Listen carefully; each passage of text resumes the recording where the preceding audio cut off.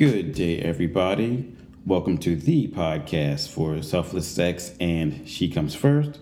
My name is Dr. Nick. I'm sitting here on December 22nd, the last Sunday before Christmas. So I will say Merry Christmas to everybody. Happy holidays to everybody. I hope everyone has their gifts wrapped. I hope if you are traveling, I hope you will have safe travels to wherever you are getting to. If you're planning on having sex at your in-laws' place, I got a podcast for that. For some reason, I'm in a mood today. I don't know why. The best way to explain it is this. Every once in a while, I seem to have a flood of information on a certain topic on my Facebook feed, or it's in the news or whatever.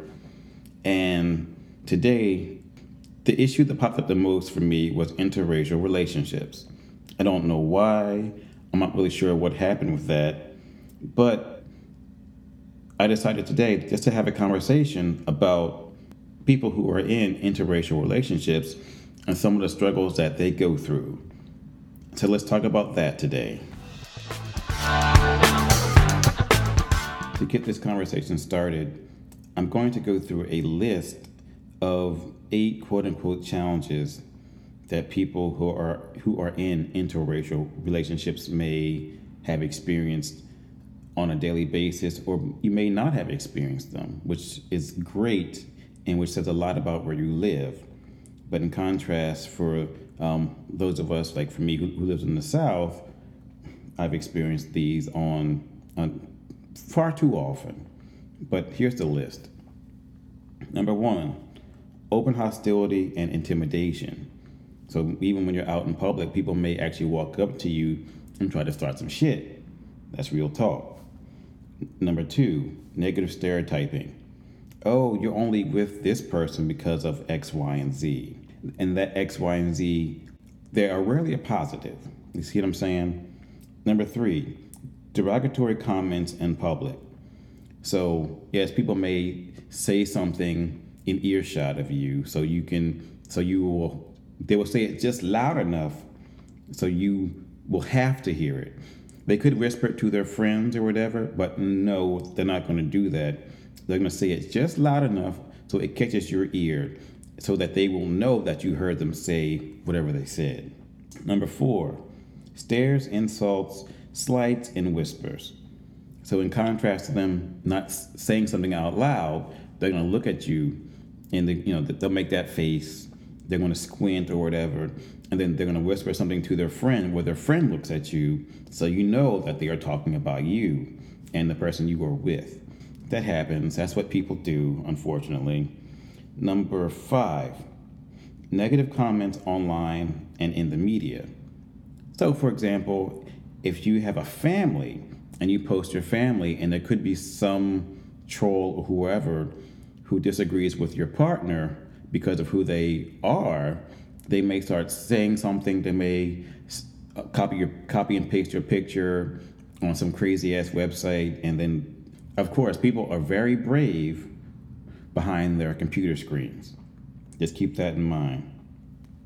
Number 6, a sense of isolation, where those who are in interracial relationships feel that they are the only couple who are actually going through these issues, these quote-unquote challenges. They should know that they are not the only ones who are going through this or who are dealing with these issues. Number 7, rejection from family. Because, truth be told, your family may not like your partner because of who they are, for whatever reason. If you two don't match up to their expectations, they're just not, they don't like it. And they will let you know, probably with phone calls, emails, text messages, or even comments while you're trying to navigate the holiday season. That's why I kind of brought this up today, because many people, will be going home, for the holidays with their new partners, and surprise, their family doesn't like it. And number 8, loss of contact with friends and family because of your partner. So now you have your family is just like rejecting you, and also they shut you down. They cut you off. They don't have anything to do with you.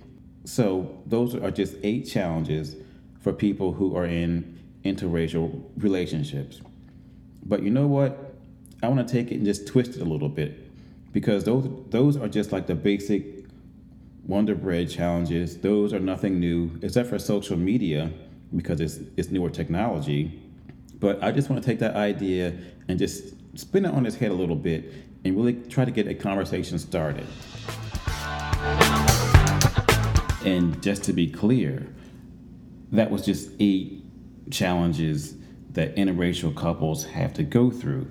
And I don't want to sound like I'm being dismissive or anything like that, because some of the violence, including physical violence, is real and it's well documented. So I don't want to really act like I'm trying to gloss over anything. That's not the point.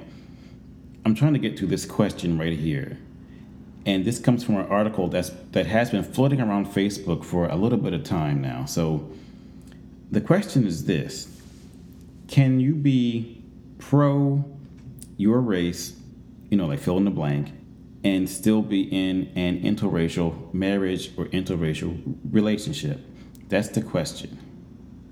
And the article I'm going to discuss right now, the author says no. The article I'm going to discuss appears in theblackdetour.com, and the author's name is Robin Branch. And she says it is contradicting to be both pro-black and in an interracial relationship. She says, quote, "If your priorities and values are centered around your culture and black identity, you will marry within your race. You can't be pro-black if your actions don't reflect that ideology," unquote. And then to the topic of interracial children, she says, the problem with procreation within black interracial relationships is that it dilutes the black race. The black family in America is at risk of becoming obsolete. So can you be pro-black or pro-Mexican or pro-Asian and not have a partner who is also black, Mexican, and or Asian, respectively? So of course, big shock, I'm going to disagree. Because from my personal experience of being a black American in this country, it doesn't matter who I'm with, I get judged as soon as people see me. Meaning that people see my skin color first. They don't have a choice. The eyes see here comes a black dude. Fine.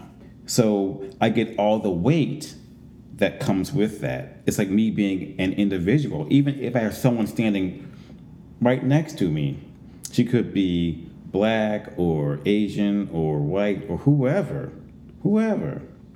In this case, my current lady is white.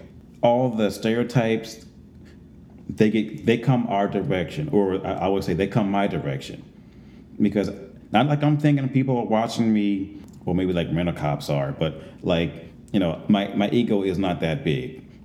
It's not like Elvis has entered the building and all that shit. No, but I know that there is a certain weight that comes with being seen and being judged. And that's what happens a lot of time.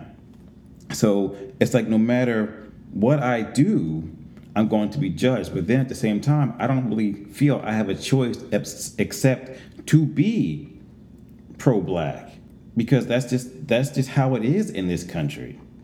I try to uplift, I try to educate others, because I am a big fan of each one teach one. Sometimes I've been more successful than others.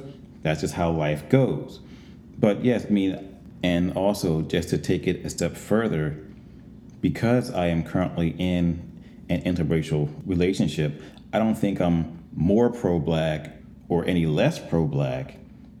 This is just me being me at this point, because this is the skin that I'm in. This is my 48 years in this country. This is how I've learned how to navigate the system and keep my sanity. Some of my partners have been more woke than others. That's fine. There's nothing wrong with that. But for me, I really truly believe that I really don't have a choice except to be pro-black. So in closing, I can admit from my past dating experiences, I have experienced all 8 of those negative challenges that people go through. And from teenage years up to now, that's just how it is. That's the state of this country that we live in right now. And has it gotten better? To a point, yes, but I think it depends on geography. Because a quick story is that a buddy of mine, he's black, his wife is white, and they were traveling through the deep south. And he broke a he broke a rule where you only get gas or you stop in major cities to fill up your tank or whatever else, and you don't really stop at these little side towns. Well, he stopped at a side town.